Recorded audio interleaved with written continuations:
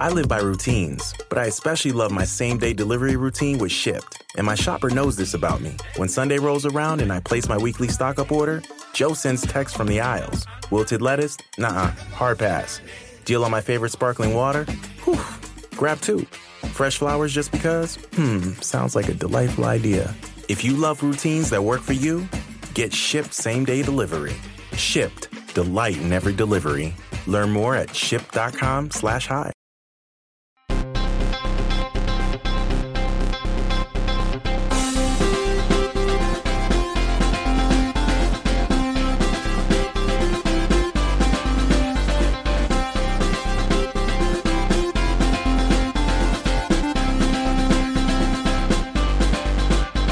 Welcome to Pod Save America. I'm John Favreau. I'm John Lovett. I'm Tom Vitor. Later in the pod, you'll hear interviews that Lovett conducted with Los Angeles teachers outside of a school this morning, the first day of a teacher's strike here in one of the biggest school districts in the entire country. Nice and early, you got up and went and talked to some teachers, Lovett? It was early, it was cold, it was wet, so you better fucking listen. All right? He was directing that if to me. I can do that, and the teachers can do that, you can do that. You know? Right on. Listen. Yeah. Okay. It's rainy here. We've also got a lot of news to cover today. From the truly bonkers Times and Post stories on Trump and Russia to what is now the longest government shutdown in American history to the growing list of Democrats who are running for president. Before we get to that, Tommy, tell us about PST Dubs. What's going on there? Oh, God. This week, there have been some ongoing protests in Sudan. So we're going to try to get to the bottom of that with an activist. And then Ben and I are going to tick through the news, all the weird stuff that you could include on this show. The fact that we pulled out, we went back in, now we're pulling out again of Syria. But it's unclear. It can't be a tweet. Can you guys tell us whether John Bolton is going to take us to war in Iran while everything else is going on? Because that seemed pretty scary. Oh, requesting options to strike Iran. Yeah, that did seem troubling. I read that and I thought, I hope I hear about this from Tommy and Ben this week. That's interesting. That's a long-standing issue and anger that a lot of people in the military have of Iran providing specific type of munitions to use by militia groups in Iraq that can take out armored vehicles and things. So yeah, we'll get into that. Cool. Done. Finally, Pod Save America, Love It or Leave It, and Pod Save the People are all going on tour in 2019, as we have told you. Tickets for all are available at Crooked.com/events. We'll be announcing more tour dates and cities for Pod Save America tours on Tuesday. Tickets for all. It's like Medicare for all for tickets. Tickets for all. I like it. So be sure to check out our social media for a video with that announcement. In the meantime, you can keep watching every episode of Pod Save America online at youtube.com/crookedmedia. Check it out. Coming for your eyeballs. All right. I am going to start with a New York Times headline for the ages. FBI opened inquiry into whether Trump was secretly working on behalf of Russia. How's that one, guys? Leaves a little bit of an aftertaste in your mouth, huh? Yeah. You just let that one marinate for a while, and you're like... Well, long way from the New York Times in the fall of 2016. FBI sees no clear links. I honestly, what a journey. That was my first reaction, and maybe that says something bad about me and the kind of way in which we're all a bit too comfortable with the possibility that a president's a foreign agent. But my first thought when I saw the headline was, "Well, New York Times, you certainly have come a long way. Better late than never." Better late than never, New York Times, coming to the idea that he might have had a connection to Russia when right before the fucking end of the election. Anyway. Tommy? Yeah, no. I came down on the very unsatisfying, shocking but not surprising answer, which I think you're seeing a lot of places. Like if we had a time machine and we asked ourselves this question, or really any living American in 2015, what you thought about that headline, it would be the craziest, most terrifying thing possible. But today, given what we already know in terms of what Mueller's been looking into, it sadly makes sense, I think, in terms of like the investigative process and procedure. Yeah. For example, if I told you that a U.S. official gave the Russian ambassador highly classified intelligence about an Israeli operation against ISIS while in the Oval Office, you'd say, that's a counterintelligence problem. That's bad. That's You'd really also bad. be like, I hope the president fires that official, and then you'd be like, oh no, it was the president. That's right. That's right. And I think we'll get to this, so I won't do a long preamble. Physician, but like, heal thyself. Heal thyself. Well, I think a lot of legal experts are struggling to understand what that report really means because we don't have all the underlying facts, but also like really talk through the legal ramifications of the extra designation, and then just what it means to have the FBI treating the President of the United States as a counterintelligence risk. That's fraught, to say the least. So what does this mean, this story, right? It means that Donald Trump's firing of FBI Director Jim Comey was so concerning to the FBI that they launched a counterintelligence investigation so they could, quote, consider whether the president's own actions constituted a possible threat to national security.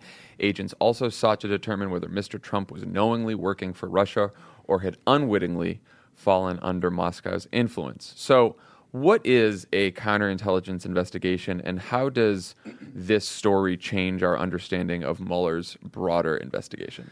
So a counterintelligence investigation means you're trying to figure out if a foreign intelligence service is conducting espionage or clandestine intelligence collection against us. That is something that happens all the time. It's the FBI's mission. They have a lot of authorities to do it.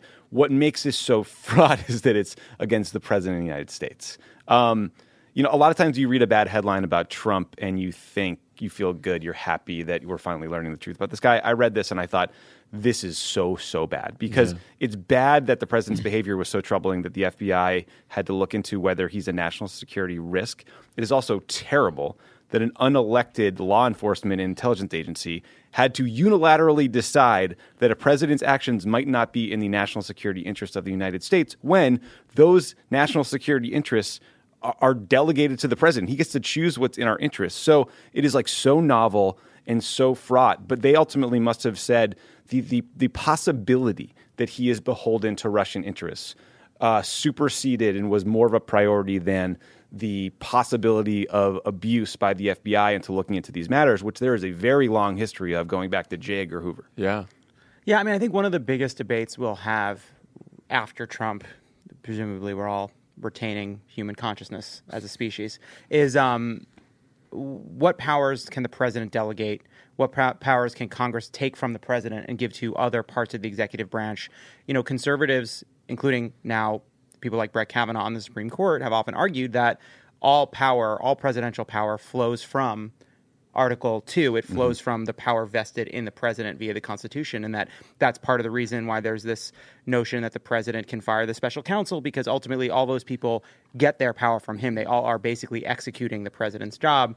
But obviously in this case you see both the importance of and the dangers of what happens when presidential authority is delegated. The other thing I would just say is, I think what I was realizing as I was reading that story and also the Washington Post story is one of the challenges here is we're constantly muddling behavior and motivation.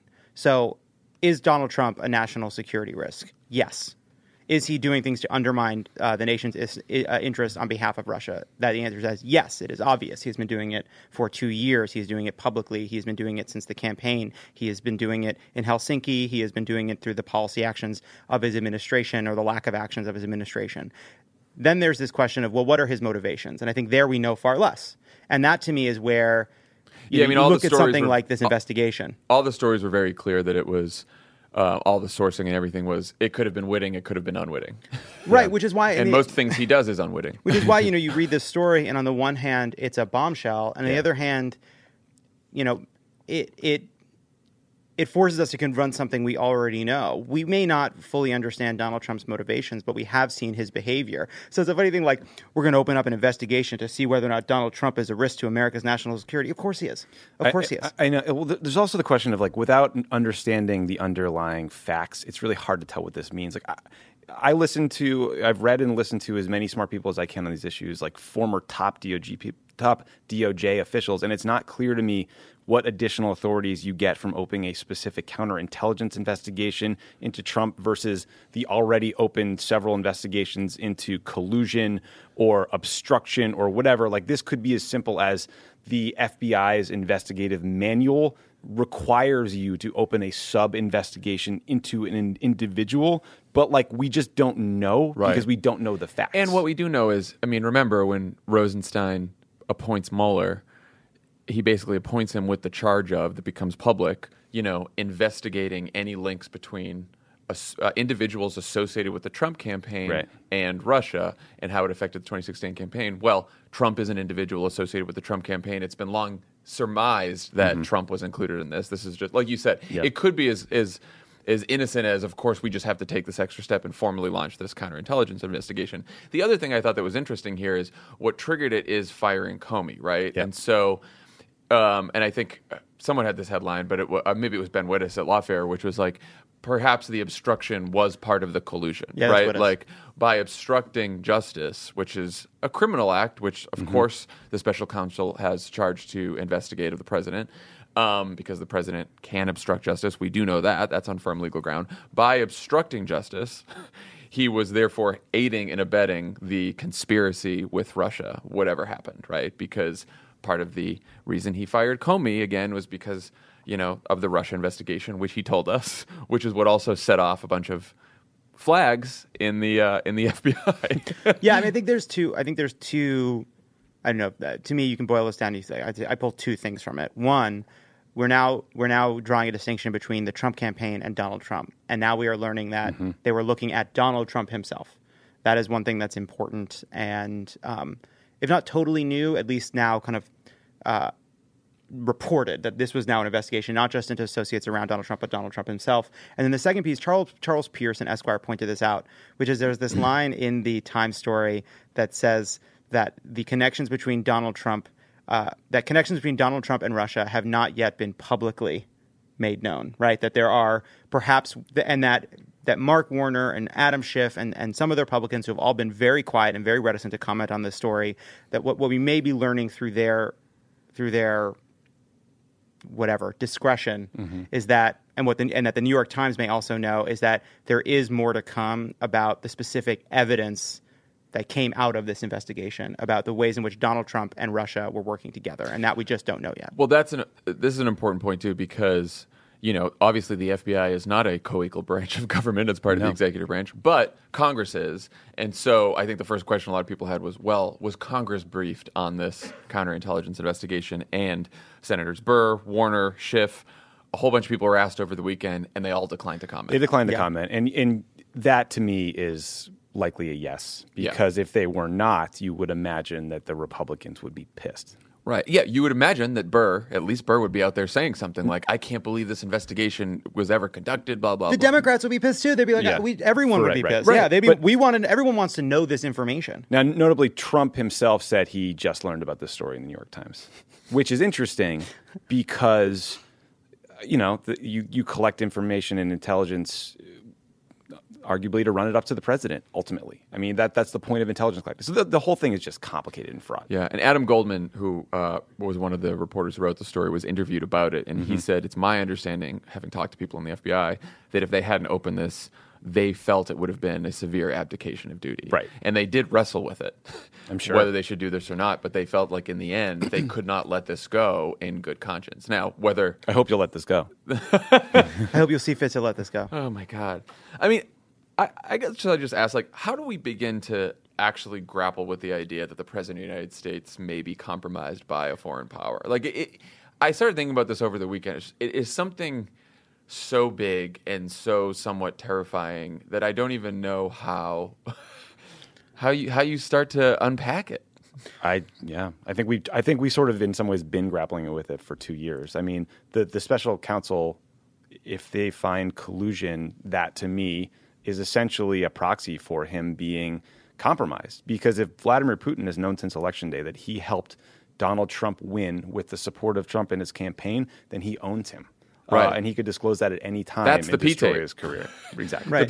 The P-tape is the friends he made along the way. Yeah, exactly. And so to the reporters you mentioned, Adam Goldman, they in that interview, they said that their first response to this story was sort of, well, duh.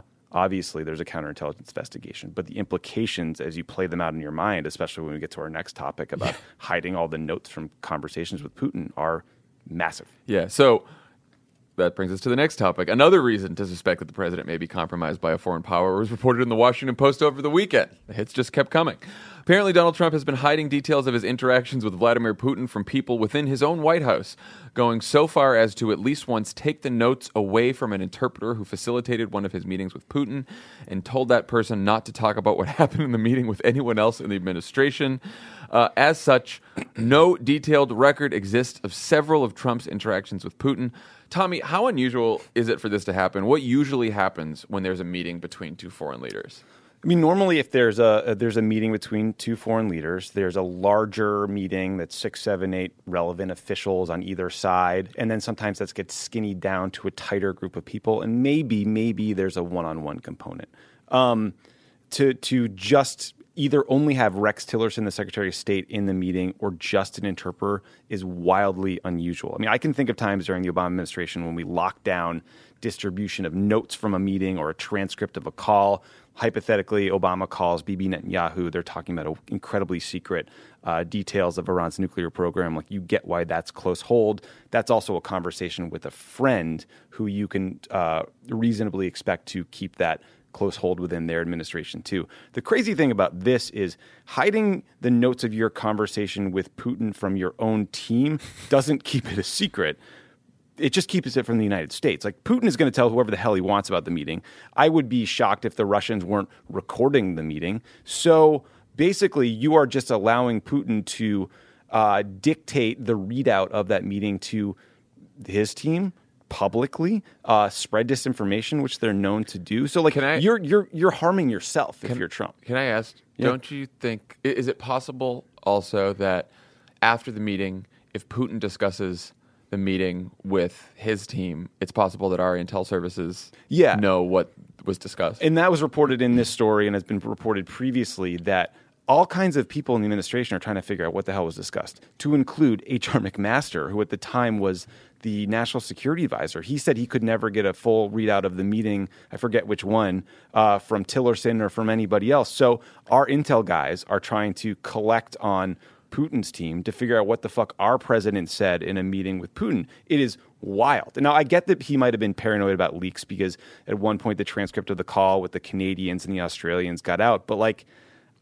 Can you imagine any scenario where Barack Obama would have a meeting or a conversation with a foreign leader and would refuse to read out what he said to Dennis McDonough, Tom Donilon, Susan Rice? No person. No, especially not someone who's an adversary. Okay. Someone who just attacked. Here's the scenario. The Prime Minister of the UK says, I have a horrible degenerative disease, and I'm only telling you. Maybe you don't tell your team. Yeah. But like a 2-hour meeting with Vladimir Putin, that's crazy. This all to me this is similar, it connects back to the first story too, which is ultimately what comes out of that meeting is a set of actions, right? Like, what they say to each other in private goes to what Donald Trump will do as a policymaker, as president of the United States, and what Vladimir Putin will do as the leader of Russia. So I guess there's things that could come out of that where we will discover after the fact that Putin takes an action and Donald Trump fails to respond or responds in some inordinate way. And from there we learn perhaps that's what they discussed in the meeting. He gave him permission to do something. He agreed he wouldn't care about some issue in Ukraine or in Syria or what have you. But ultimately, what has to come out of these meetings is policy, is decisions. Yep. And those decisions are not implemented by Donald Trump. He's never... I mean, there have been presidents that are hands-on. This is not one of them. No. This is not a president who is calling up to dictate the movements of his administration. No. It's activated through his own people who don't know what happened in that meeting. So similar to the problem with this New York Times story, not the problem, but similar to this sort of this like dichotomy between the New York Times story and this Washington Post story is a lot of what we are coming to understand is we don't understand Donald Trump's motivations. His motivations are hidden from us and very well be nefarious and ultimately may be part of the greatest scandal in modern global political history. Yeah. We don't know that. But what we do know are his behaviors, right? His behaviors are deeply troubling, and that is public, and that has been true the whole time. So we have this strange situation in which we may be in the midst of uncovering one of the greatest scandals we've ever seen. And it actually won't lead us to a conclusion very different from the one we've already drawn. Well, as you say, like, we don't know all the facts yet, but we know even more than his behaviors, right? I mean, one example that a lot of people were pointing out after the story was, remember, the White House learns that the New York Times is about to run a story that there's a meeting in Trump Tower between Don Jr., Jared, Paul Manafort, and this Russian lawyer. And they asked them for comment. And that night, there's a dinner where Trump is with Putin, and he's already had a meeting during the day. That's where he had the meeting with Tillerson and the translators. At the dinner, he grabs Putin, and it's just the two of them, And Putin's interpreter, I think. And Putin's interpreter, right? Sorry, so it's Who's the two a of them. who's a KGB or whatever SVR agent, or the fuck they call themselves. So it's the two of them and Putin's interpreter, and they talk about adoptions, which is also about sanctions. And we know that because later in an interview with the New York Times in the Oval, Trump's just blabbing on and tells Maggie that he talked to Putin about adoptions. And then we know that when they got back to the New York Times, Donald Trump himself dictated the statement that was a lie to the New York Times that at the Trump Tower meeting, Don Jr. and the rest of them and the Russian lawyer were only talking about adoptions, sanctions policy. Yeah. So, and we also know that Mueller has been looking into specifically the fact that Donald Trump dictated the statement that was a lie. And everyone's like, well, the Trump president can lie. That's not a crime. But clearly, one of the reasons Mueller's looking into it is because of the fucking Putin thing the night before. Yeah, and I just want to raise one other instance, which was there was a recent cabinet meeting where Trump said that Russia was in Afghanistan because terrorists were going into Russia, and he said they were right to be there. Now, that is wildly factually wrong. The Russians were in Afghanistan as part of their pro-communism Cold War strategy. They basically went in, deposed a leader they thought was too Western, installed a guy they liked better. By the way, we were fighting against them. We were arming proxy forces in Afghanistan. There's no evidence, though, that terrorism was the motivation for Russia to go into Afghanistan. So it's not surprising that Trump was totally wrong about something. Not at all. But in this instance, you have to wonder, where the hell did he learn this from, right? Because his neocon national security team, like John Bolton's not peddling this Russian propaganda. Pompeo, Mattis, H.R. McMaster, they are not either. So this had to come from the Russians. This was like came directly from Putin. And he's believing and regurgitating Russian propaganda, which makes what happened in these meetings all the more troubling. And that's not the first time. There's other examples of that too. Yeah, it's very rare. Look, we've been debating the domino theory and what the U.S. posture should be towards like Soviet expansion for a long time. But it's the first time I believe that an American president has said the domino theory is real and very good. That's right. That's right. So the question is, what should Democrats in Congress do about this? House Intelligence Chair Adam Schiff has said he wants the notes or testimony from the interpreter. Republican politicians, of course, dismiss the whole story as trivial. Kevin McCarthy, fucking Kevin McCarthy. My Kevin. Already trying to outdo Paul Ryan. Kevin McCarthy said it was about Trump wanting to build a personal relationship with Putin. Yeah, that happens all the time, Kevin.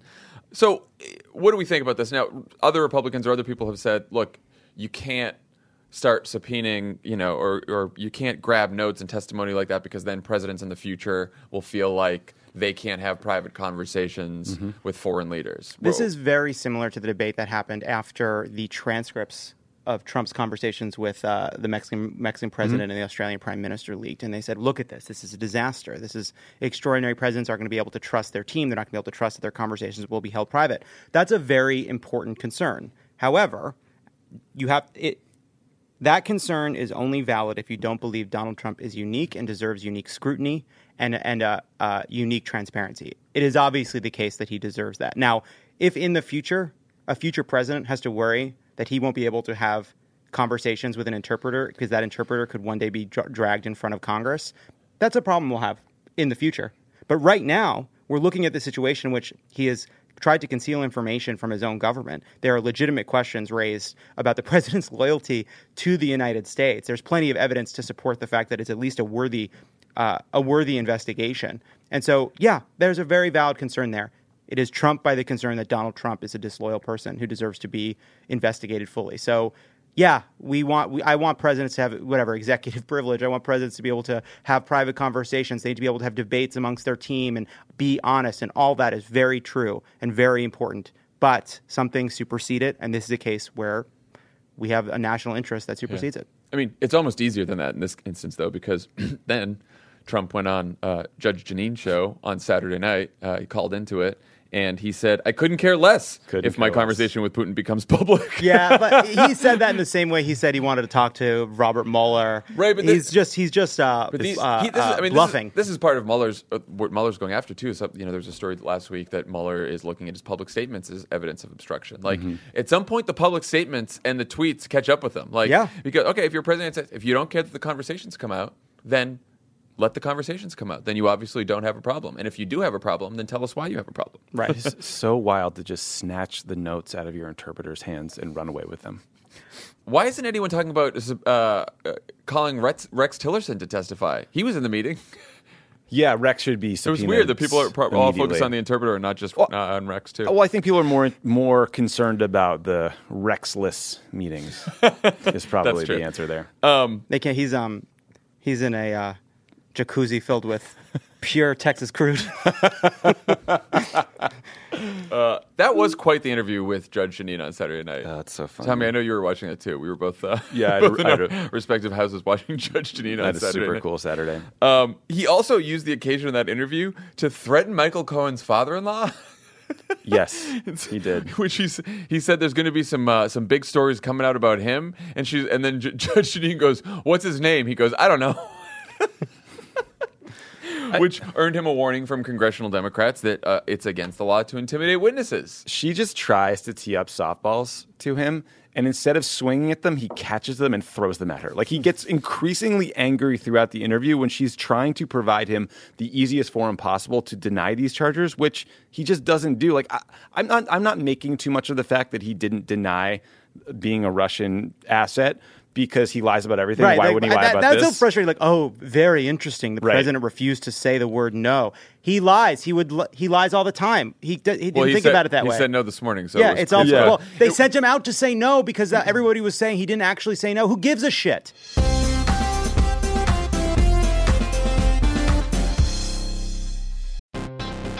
Are you like me and tracking the polls obsessively this election year? Well, Dan Pfeiffer's right there with you, and he's taking them seriously, but not literally. Take an average of the polls. Don't forget about any one poll. And the thing that we try to tell everyone in every episode of this podcast is a poll that has Biden up to and a poll that has Biden down to, they all tell you the exact same thing, which is this is a very, very close race. The goal of this podcast is to help people understand polling and freak out about it just a little bit less. Explore the latest polls, what they actually mean, and whether or not it's time to hit the panic button. Tune into Polar Coaster with Dan Pfeiffer, Crooked's latest subscriber-exclusive show. To get access, subscribe to our Friends of the Pod community only at crooked.com/friends.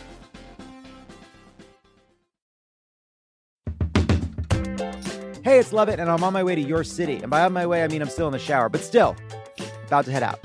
Love It or Leave It Live on Tour is heading all over the country. We'll be in Charlotte, Asheville, Boston, Madison, Chicago, and Pittsburgh. And if we're not coming to your city this time, I'm sorry, the country is too big. Take it up with the pioneers. To learn more and get tickets, head to crooked.com/events.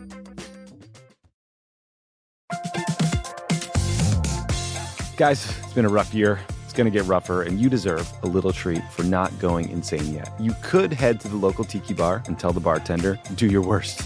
But we have a better idea for you, which is pick out something from the Crooked store. The store is stocked with tons of new merch. It's perfect for the spring. And classics like the Friend of the Pod tees that you'll be wearing long into the next administration or the next fascist dictatorship, depending on how things go. Pick up a new tee for the warm weather ahead, a mug that'll remind you to stay involved this election year, or a hat celebrating your favorite pod. Go to crooked.com/store to shop.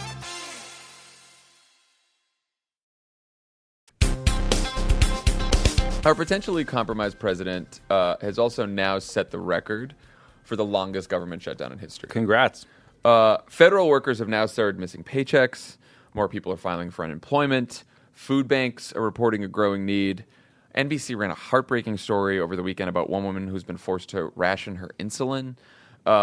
Meanwhile, polls over the weekend from CNN, as well as the Washington Post and ABC, show that most of the country is not confused at all about whose fault this is. 53% blame Trump and the Republicans, 29% blame Democrats, and only 13% say both sides are to blame. They're all pundits in green rooms. They're all picking sides, yeah. 13%. In the CNN poll, Trump's approval is only at 37%, with 57% disapproving. The disapproval number has risen 5 points in 1 month, and only around 40% of the public is for the wall in the first place. Washington Post poll is 42, 39 in CNN. Meanwhile, 50% of Americans now call the shutdown very serious, up from 29% at the start. Guys, usually the polling is what helps end these things. In the past, that's been true. Why are Trump and the Republicans seemingly immune to these numbers? Or I guess do we have to just wait and see? I think we have to wait and see. I don't believe that they're immune to these numbers. I think acting as if you're immune to these numbers is what you do right before you cave. It's always the way, the shutdowns are always going to last forever right before they end. So I don't think we know. I mean, I think we talked about it a lot. There is a anti-democratic streak inside of the Republican Party. We see it all the time. This is a manifestation of it. I mean, we're talking about a president who didn't receive the popular vote being backed by a Congress that did not receive a majority of support for a project that doesn't have majority support. So, I don't think we know the answer to that, but I think we're seeing the kind of polling that usually leads the side being held responsible for the shutdown to find a way to cave. Even Lindsey Graham's proposal as a compromise is a way to cave. I mean, they're all looking for a way out of this moment. All want out. Yeah, Graham's saying, like, let's just, open the government, pull the plug on this and declare a state of emergency. Like, they want this to be over. But I think the thing that's freaking people out is Trump's allies told Politico that he might keep the government closed even after an emergency declaration, getting his border money, because he is so worried about the Democrats getting a win. There's this overtone in the coverage that's like, is Donald Trump ready for perpetual political war? And I think that ignores the fact that that's all he knows. Like, he thrives on it because it drives a news cycle. It fires up his base. It gets him covered. And so he doesn't care. And like Peter Baker made the point today that what is at stake in this fight is $5.7 billion, which is roughly 1/8 of 1% of the total federal budget. So in a normal world, like, there's a middle ground there that you could figure out. If that little amount of money leads to the longest shutdown ever, we could be in for some much bigger fights, which is why I think Democrats think if they cave on this, they're going to shut down they're going to have government shutdowns to deal with in perpetuity.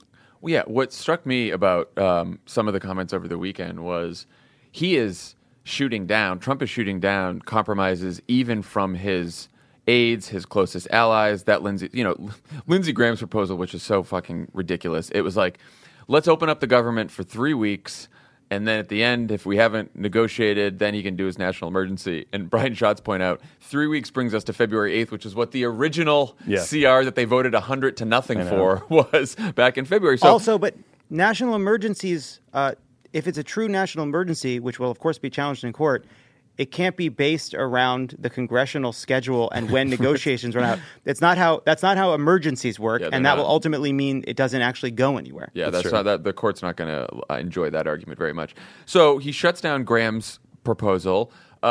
Apparently, he was in a meeting with congressional leaders with, Chuck and Nancy and the rest of the crew, and Mick Mulvaney, his new chief of staff, was in there, and Mulvaney was like, well, maybe we can go below 5.7 and we can go to something, and he just starts yelling at Mick Mulvaney. He said, you just fucked it up, Mick. You fucked it up, Mick. I got him right where they want him. This is it. This is the art of the deal, and Mick Mulvaney coming in here, fucking up my whole thing. First, you shut down the government without a plan, okay? Then you get real unpopular, all right? Then you call Jeanine Pirro. Right before the final act, Mick Mulvaney fucks it up. I want to read a little anecdote that I guess in the meetings, Trump is just all over the place. He's doing his normal stream of consciousness diatribe that you would see at any event, any TV interview. So I guess in one meeting with Pelosi and Schumer, he started trashing the Iran nuclear deal, and he told Democrats that they should give him money for the wall because they gave Barack Obama money for the agreement with Tehran. Like, he is so confused on the facts that, of course, this thing is stuck in place. He's very unwitting there. Yeah, it was an unwitting comment. Indeed. Thinking about all this, what I don't understand is I don't get how we get out of this now, because last week I thought to myself, oh, he's building towards this emergency declaration. Me too. And it's awful and authoritarian and horrible, but it's a face-saving measure, and at least I'll get out of it and the government will open. But he's shooting down every single compromise. He went out today and said, I don't think I'm going to do the emergency declaration. And so I don't know how we get out of this, but it's very serious right now. Like, I think it's gone so far beyond Trump's tantrum and political games. Like, you read these stories and people are hurting. They can't afford basic necessities. There's people at jobs. It's going to start affecting the larger economy. I don't know what the fuck to do here.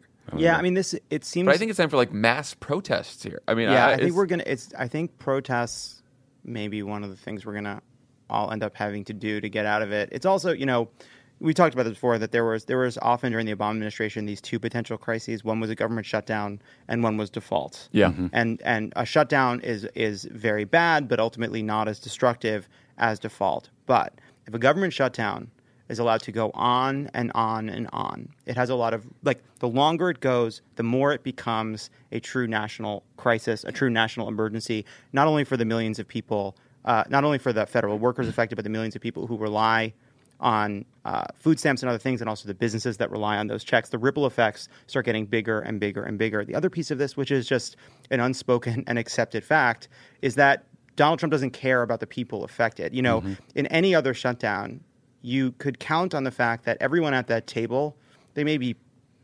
craven and political and ideological, but there's some portion on both sides that has genuine empathy and does not want to be a party to hurting people for no reason. But Donald Trump doesn't care. He doesn't have that muscle. He doesn't have that empathy. And so one of the things that would help end this shutdown, we just don't have.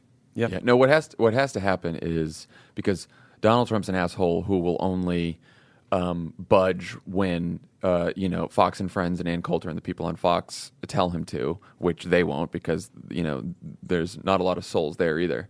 And they're not on food stamps. They don't know anybody. No, on they're food fucking stamps. rich. They don't Sean care. Hannity and Ann Coulter are fucking rich, and they don't give a shit about people. Okay, but in the Senate, these moderate Republicans, we've already had Collins, Murkowski, Gardner, because Gardner and Collins are up in 2020. More moderate Republicans have to, or some Republicans or Senate Republicans, whether they're moderate or not, they just have to be scared of losing, right? They have to go to McConnell and tell him, go to Trump and end this. Because Mitch McConnell could end this today. Today.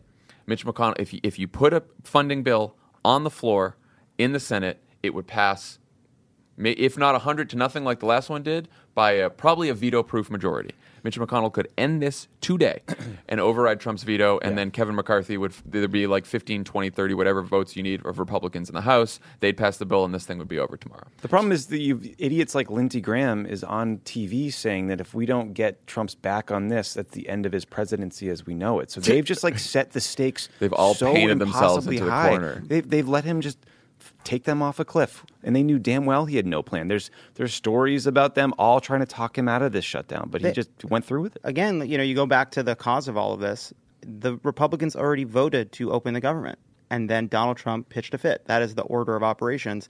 There are other ways this could end, right? It can go out with a whimper. You can see bills opening up parts of the government starting to pass. That starts to crack the Republican intransigence. Maybe Donald Trump vetoes one. We don't know. Maybe he sends it back. Maybe he doesn't. I think we don't fully know, but I think the position Democrats have taken continues to be the right one. We cannot give. You can't give into the policy. You also can't give into this kind of governance when there's so much on the line and there's so many fights of real consequence to come. There's just no option for Democrats other than to continue to put pressure not only on Trump but on Senate Republicans. There's no other way out of this for us. And I think people out there, you have to keep calling your members of Congress. And, I know that there have been some, protests already, but I do think this has to command national attention.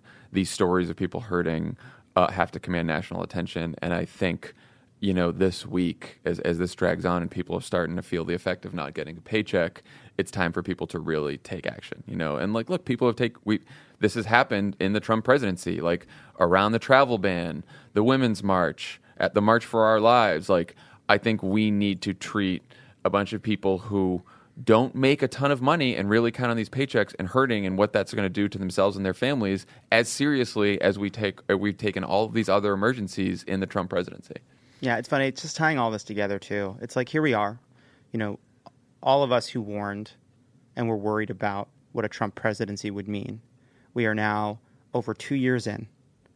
The government is shut down for basically no reason whatsoever because of a fit by a narcissist. The stupidest and the longest shutdown. Mm-hmm. Longest shutdown in history. There are, the positions of technically White House Chief of Staff, Secretary of Defense. These are open positions, with no hopes of being lobbyists running the cabinet. Lobbyists running the cabinet. Most of them hadn't been appointed. Most of them haven't been confirmed. No attorney general. President under multiple investigations. We've seen rolling back of environmental protections. We've seen business allowed to kind of run roughshod over regulations throughout the government. This is what we feared. We are in it. We are in the version of the Trump presidency that we feared right now. And one of the things we've said from the very beginning is we just didn't know how bad it would get. And the truth is we still don't. We don't know how long the shutdown will go because we don't have a true president. Yeah. All right. Let's talk about 2020 since That's the hope here. That's the next hope. Since there was a bunch of news on that front over the last few days. Former San Antonio mayor and U.S. Housing Secretary Julian Castro formally announced his presidential campaign over the weekend from his hometown in Texas. He said he wants to run on a platform advocating for universal pre-K, Medicare for all, a Green New Deal, a higher minimum wage, and comprehensive immigration reform. Castro, who's Mexican-American, is one of the highest-profile Latinos to ever seek his party's nomination. His first campaign stop will be in Puerto Rico, where he'll meet with survivors of Hurricane Maria.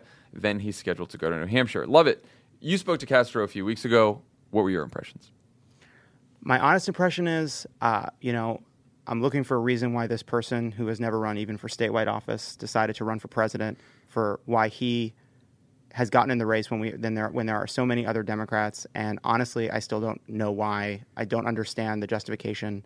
He's saying the right things. He's putting forward the right policies. But when you ask for like a genuine reason for why this person is running for president, why take this great risk when clearly he's a long shot, when clearly he's lesser known, when clearly he has a reputation for being boring, and you ask for a reason why you're in this race, I don't think anyone has heard one yet. And I think we should just all be honest about that, because this is the most important presidential election since the last one.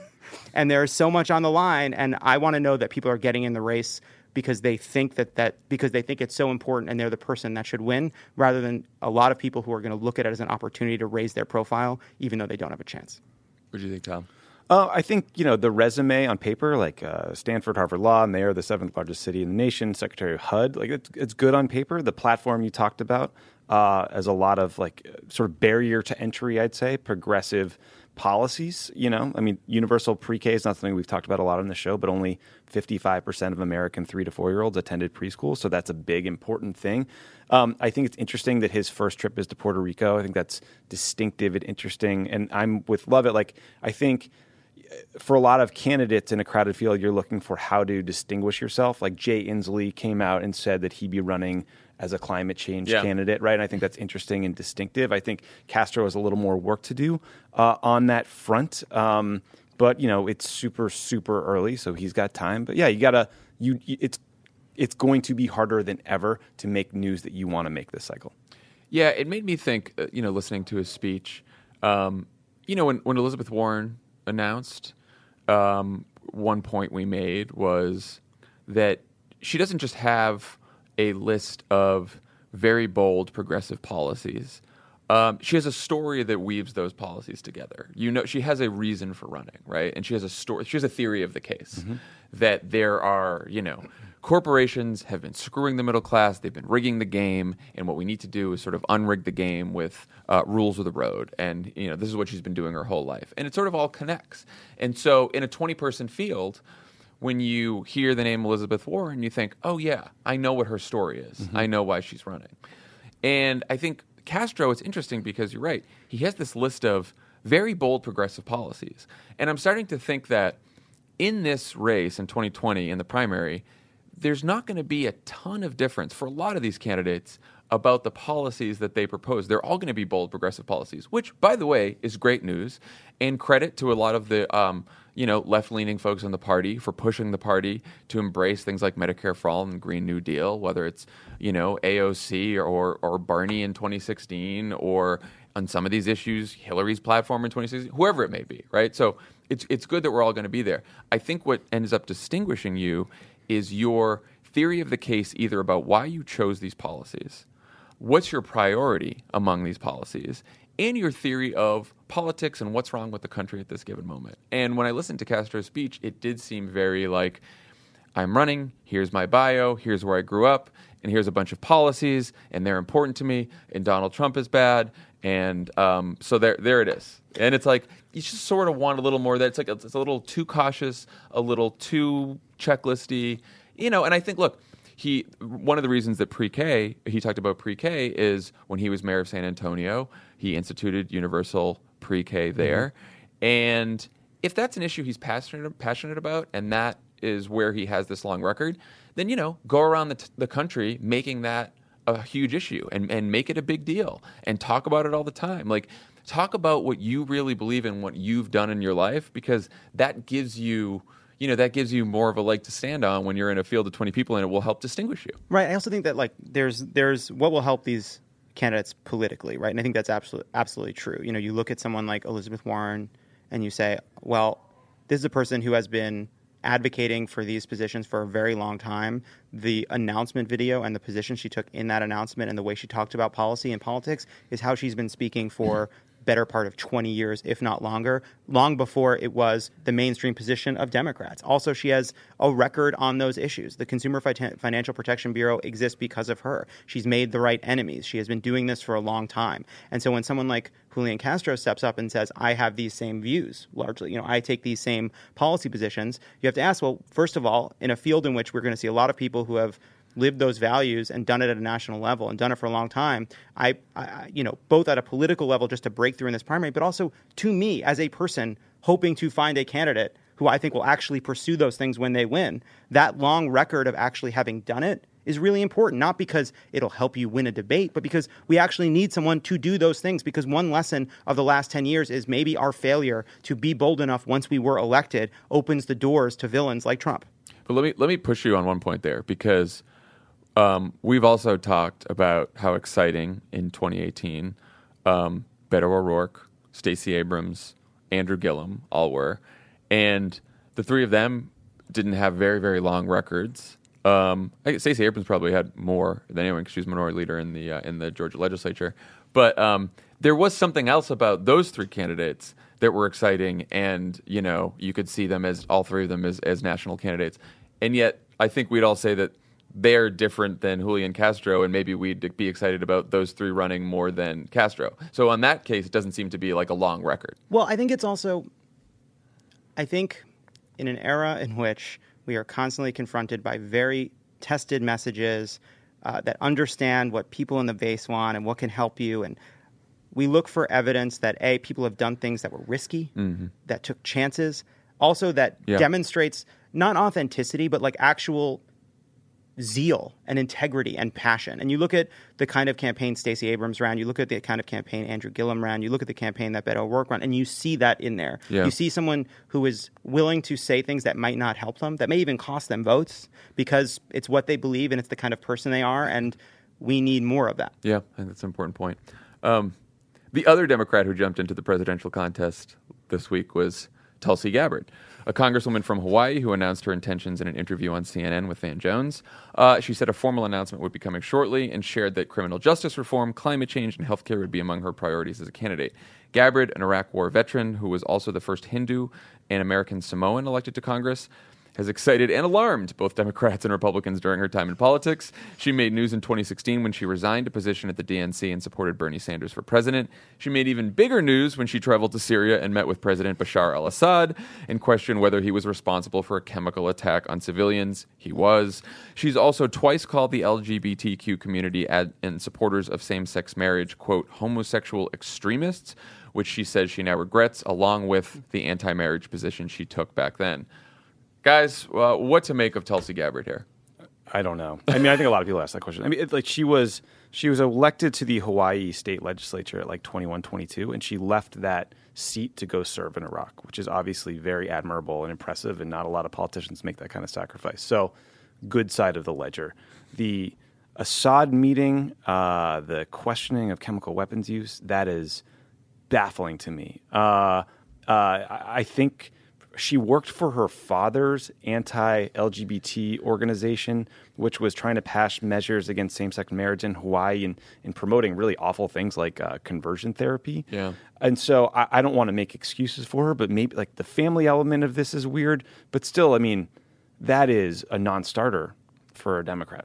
It's not like in 2004 you were against same-sex marriages. Right. Plenty of Democrats were there, but like homosexual extremists, gay conversion therapy, like bigoted. Even if you've evolved, that's quite a thing to evolve from. Well, yes, and also, you know, one of her explanations is like, you know, she saw what theocracy is what she said. That she saw what theocracy could look like in the Middle East, and it changed her views on what the government should do, which leaves open both to her having still personal views on gay issues that are anathema to Democratic voters. But the question I would have there is, what were you not able to see about the humanity of gay people before that, right? Like, why is it that you had to go halfway around the world only to come home to discover that gay people were people that deserve the same rights that you have? I don't understand it.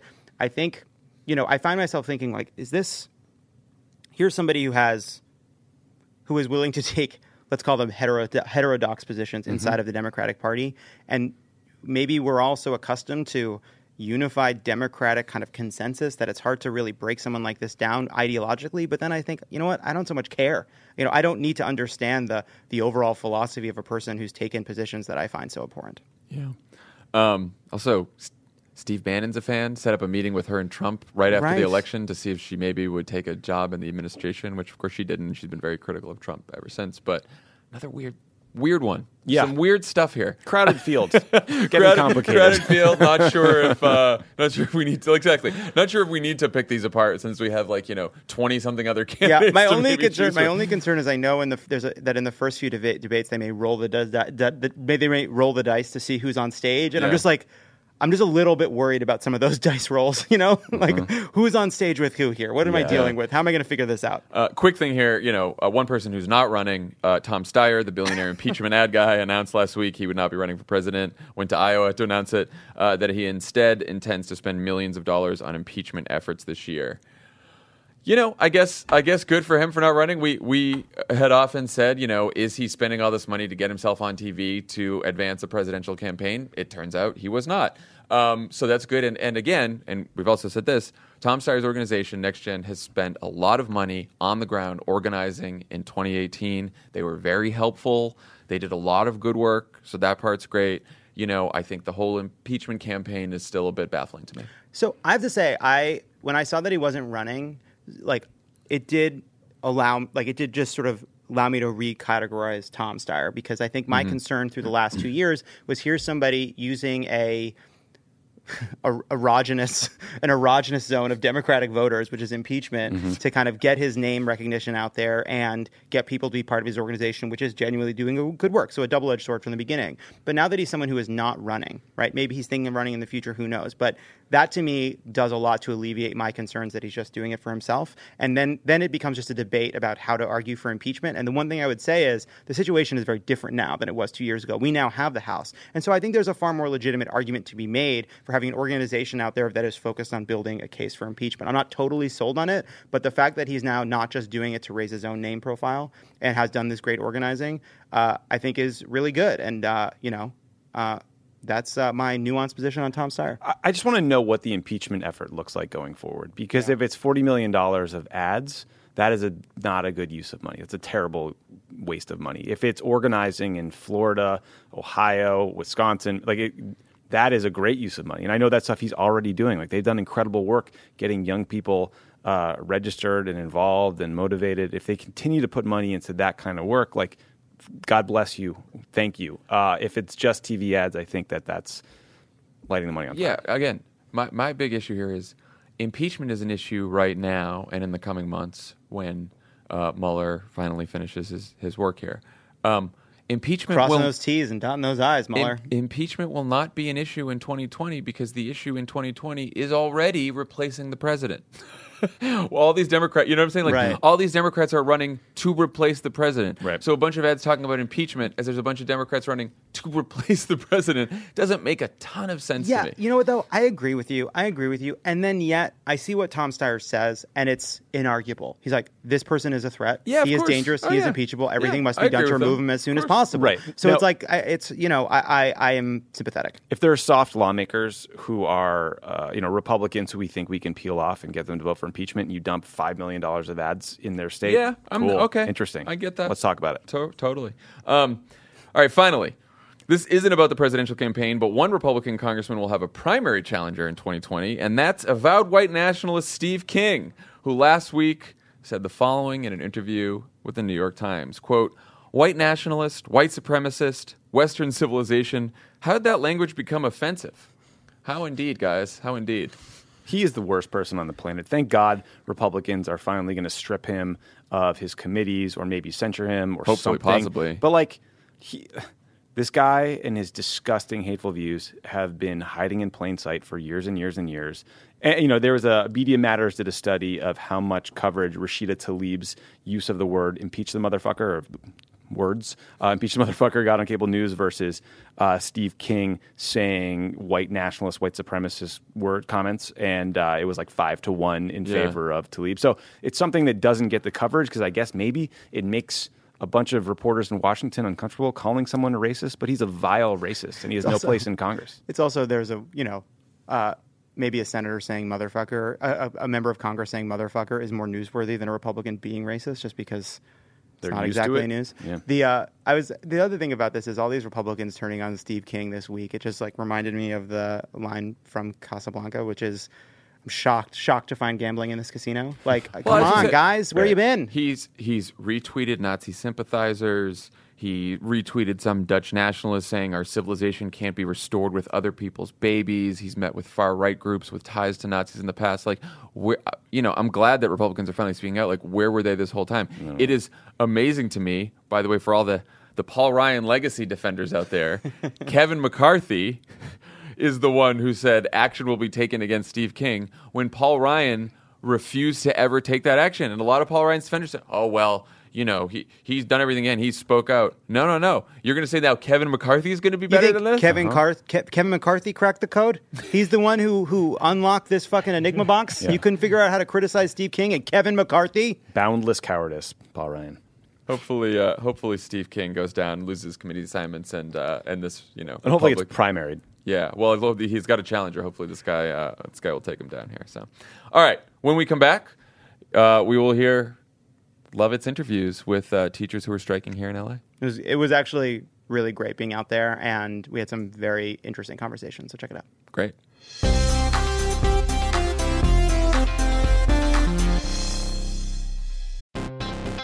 Are you like me and tracking the polls obsessively this election year? Well, Dan Pfeiffer's right there with you, and he's taking them seriously, but not literally. Take an average of the polls. Don't forget about any one poll. And the thing that we try to tell everyone in every episode of this podcast is a poll that has Biden up to and a poll that has Biden down to. They all tell you the exact same thing, which is this is a very, very close race. The goal of this podcast is to help people understand polling and freak out about it just a little bit less. Explore the latest polls, what they actually mean, and whether or not it's time to hit the panic button. Tune into Polar Coaster with Dan Pfeiffer, Crooked's latest subscriber-exclusive show. To get access, subscribe to our Friends of the Pod community only at crooked.com/friends.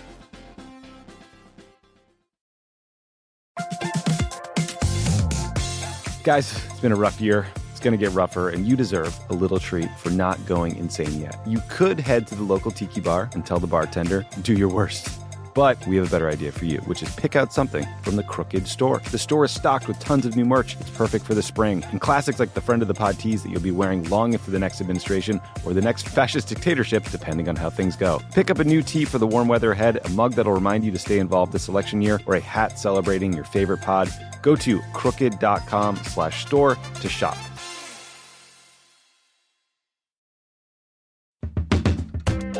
Hey, it's Lovett, and I'm on my way to your city. And by on my way, I mean I'm still in the shower, but still, about to head out. Love It or Leave It live on tour is heading all over the country. We'll be in Charlotte, Asheville, Boston, Madison, Chicago, and Pittsburgh. And if we're not coming to your city this time, I'm sorry, the country is too big. Take it up with the pioneers. To learn more and get tickets, head to crooked.com/events.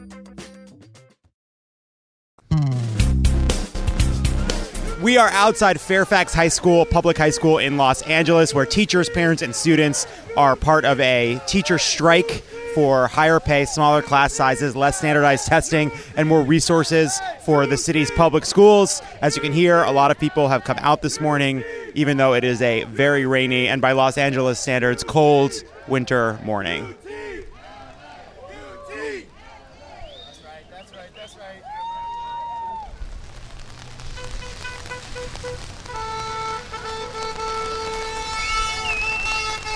Hi, my name is Katie Andrews, and I teach 9th and 12th grade English here at Fairfax.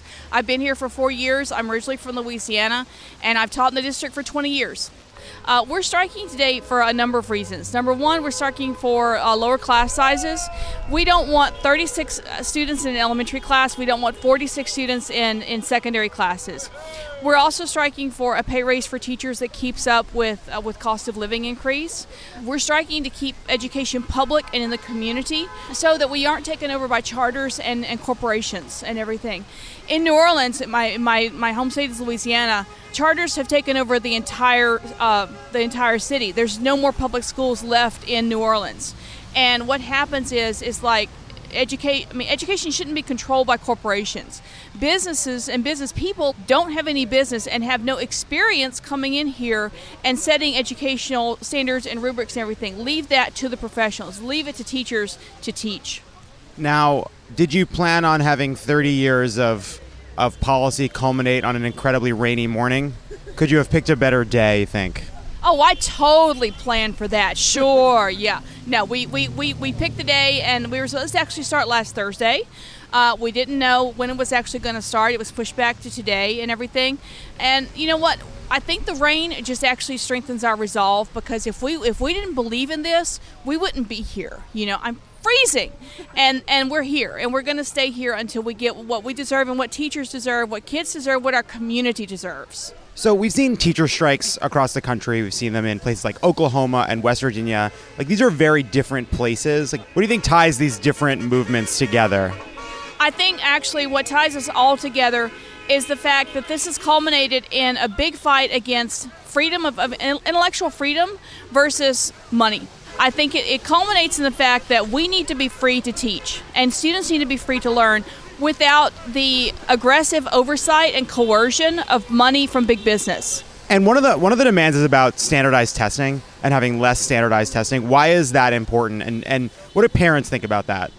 We actually we resent all the standardized testing. Some is good, but it's gotten more and more and more and more to the point where we're not teaching actually like things like literature and math and social studies. We're teaching to the test, to just prepare them for the next test. The moment that test is over, we start preparing for the next test. That's not teaching.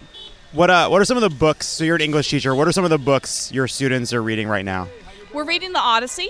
And oh, come on. Ugh. That is so tough. Well, it actually is better because I actually bought with my own money, and I'm a teacher, so what I do, I bought a graphic novel of the Odyssey, and it's beautiful, it's full color, and kids just get right into it. And we also read Romeo and Juliet, and I know you're going to say, oh, that's so tough. Yeah, it's tough, but I bought also with my own money a side-by-side version, which means it has Elizabethan English on one side and regular contemporary English on the other side. And it's like, we do this, we spend our money because we want to help kids. When the textbook isn't enough, we go above and beyond. And this is why when teachers like buy stuff with their own money, we deserve a pay raise because we're here to help. It's what we do. We are helpers. One last question. There is a difference between a state like California and a state like West Virginia or a state like Oklahoma, which is that California is a high-tax state. This is already a really expensive place to live, and you feel that as one of the big sources of tension, right? What do you think is driving the fact that even in a place like California, where taxes are already so high, the teachers are still having to take money out of their own pockets to buy school supplies, and parents are already paying so much just to be in these school districts? How do you make that argument to parents that schools still need more resources? What do you think about that challenge? I think that throwing money at education is always a good idea because it's not just us. It's not here at Fairfax. It's not just here in California. It's nationwide. Overall, over the past several years, education has been cut and cut and cut. Any state budget, education is always the first to be cut. When you put more money in education, it's like we all do better, we all do better. Hi, what's your name? I'm Elliot Kim. I'm a senior here at Fairfax High School. And what's your name? Hi, I'm Audrey Chang. I'm a senior here at Fairfax High School. So why are you out here supporting the strike today? So we know the strike stands for a lot of different things, this things for the teachers and for us as students. The teachers want to put the students first, and of course we support that. We want to see that our education is improved by smaller class sizes, and also not just in terms of our education in the classroom, but also for the support that is available on campuses. So nurses, counselors, librarians, we want to see them more often on our campus and giving more to the school and to our educational experience. So if you were in class today, if you were in school today, what would have been the biggest class size of your day? I'm not exactly sure, maybe like 40, 50 students in a classroom. We had class sizes where some students had to sit on the floor. while the teacher was giving lessons. They would alleviate that problem by like distributing the students to other classrooms, but this class size was still a big problem. So we're in Los Angeles. This is one of the richest cities, one of the richest countries in the world. And you're saying that in some of your classroom there wouldn't be enough desks and it was so overcrowded that kids had to sit on the ground. Yeah.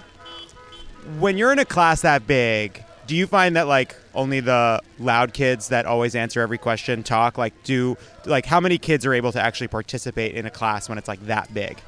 Surprisingly, even some of the loud kids can't even talk. That's horrible. As a loud kid, I find that offensive. I mean, mainly because the class size is so huge. I guess students feel that, well, it's huge and they kind of get a little embarrassed or like kind of pressured to not to talk. And especially for teachers, it's really hard to manage a class size that big. And like materials like paper would run short on for their classes. So it's really important that class sizes are decreased. My name is Pisco Ironhand. I'm a senior at Fairfax High School. Essentially, LAUSD is saying that they don't have the money to help pay teachers more because the living costs have gone up as they keep increasing. Student classes have gone up as well, like the size of the number of the size of the students in each and every class has gone up. And they're sitting on $1.6 billion saying that they don't have the money to help pay for more things that the schools have been needing. Teachers have to pay out of pocket for their own school supplies. You know, our technology, like half of the iPads that we use are broken, half of the laptops don't work. Most of the time you can't even connect to the Wi-Fi. So we have all this technology that we're sitting on that doesn't work. And you have a lock on a choker around your neck. You have a pin in your ear. You have a pretty sick belt. This feels like a protest outfit. Well, you know, the red shirt is basically my protest outfit. You know, red is the UTLA color, and so, you know, red for the teachers. I love protesting because I love speaking for what's right and what's wrong, you know, and what needs to be going on. So, you know, whether I'm, 17 like I am right now, 27 or 57, I'll still be out here if they need me to be out here. So you strike me as somebody that has teachers that love you and teachers that don't love you as much. I've had my fair share of teachers that, we our personalities kind of clash. Yeah. I'd say for the most part that I do get along with most of my teachers, and I honestly don't blame any of my teachers that have, not really necessarily liked me because, again, like so many of them out there are at the ends of their ropes, and if you see someone dressed like this coming into your class in the first day of school, I'd be a little bit like, too, So have there any teachers you've clashed with that are out here today that have seen you and have been like, that's cool? I actually saw an administrator who I kind of clashed with one day when I was having a bad morning. We got into a yelling match. I saw her today, and we kind of made a little bit of eye contact. But other than that, But was it nice? It was like, look, we're on the same side? It's like, even people that I've, had trouble with online and stuff have, been commenting and, messaging me about, what's going on. Because it's like, your personal situations don't matter. This doesn't matter. You need to put everything aside to, for the betterment of the future for everybody, Yeah, I'm Steve G. I am a teacher here at Fairfax. I teach for the Visual Arts Magnet. I attended Fairfax back in 1988, the year before that first teacher strike, or that teacher strike back in 1989. So I've been teaching here for about 25 years, approximately. And what do you teach? I teach AP English, 12th grade. I also teach 12th grade honors, 12th grade regular. I have a 10th grade currently. I've taught 9th, 10th, 11th, 12th, all the grade levels over this past 2.5 decades. Just being honest, do you think the education at this school has gotten worse because of the need for more resources in the time that you've been here? I mean, there's always going to be numerous factors on why things are more difficult. I would definitely see a decline over these last 25 years, whether it has to do with parent involvement, whether it has to do with student engagement, whether it has to do with lack of supplies. So there's a bunch of different things. So I would say definitely we need the district to have that support to say, you know what, we need the best teachers to teach the best students so that they do well. I mean, I have a kid right now who's actually going to be attending Harvard next fall. And a lot of it is her own work, but a lot of it is, the work we've been doing with her, as well as just support staff, people that, have been encouraging of her. And, we need those type of kids who are motivated, but we need teachers who are motivated. And part of that is feeling supported, feeling that our work counts, and our work matters to them. And I believe us as teachers, we do desire that. We want to be out here. We don't want to be out here. We want to be in there. But, so ultimately, we're willing to fight for what we feel is important for the students, for the parents, and for our own livelihood. What's the biggest, what are the most kids you have in one class right now? Right now, the most I have is like 39. I've had as many as 45, 46, 47. And teaching English is very difficult, having to do all the essays. So for my 12th graders, I have them do personal statements. And so they do the UC personal statement, which is over 1,200 words. And so I'm grading and reading, 1,200 word essays just to get these kids feeling as though they can make it to the next level. So I think it's very difficult for us as teachers, especially in English, to be doing essays on the weekends, lesson planning. And so I would say, yeah, especially in English, it's a very tough, difficult task having 40 plus in classrooms. Did you ever make your kids read Dickens? Dickens, I have them cover as a separate work outside during winter for them to present. I think Dickens is so boring. Oh, well, it's a tale of two cities sometimes. Okay. All right, thank you very much. Thanks to the teachers and the parents and the students I talked to. Thanks for coming out. It was a deluge out there. You don't know what it was like, John. Tommy. Little rain in LA is all we're talking about all day. It's going to be a whole thing. And also Mukta and Caroline and Nar also came out, and the four of us after shivering got hot chocolate at a Starbucks. You're the real hero in this strike. Always get it to be about. Now we know you. Nar's sitting right there. Yeah, she's not talking about it. We'll talk to you guys on Thursday. Bye, everyone.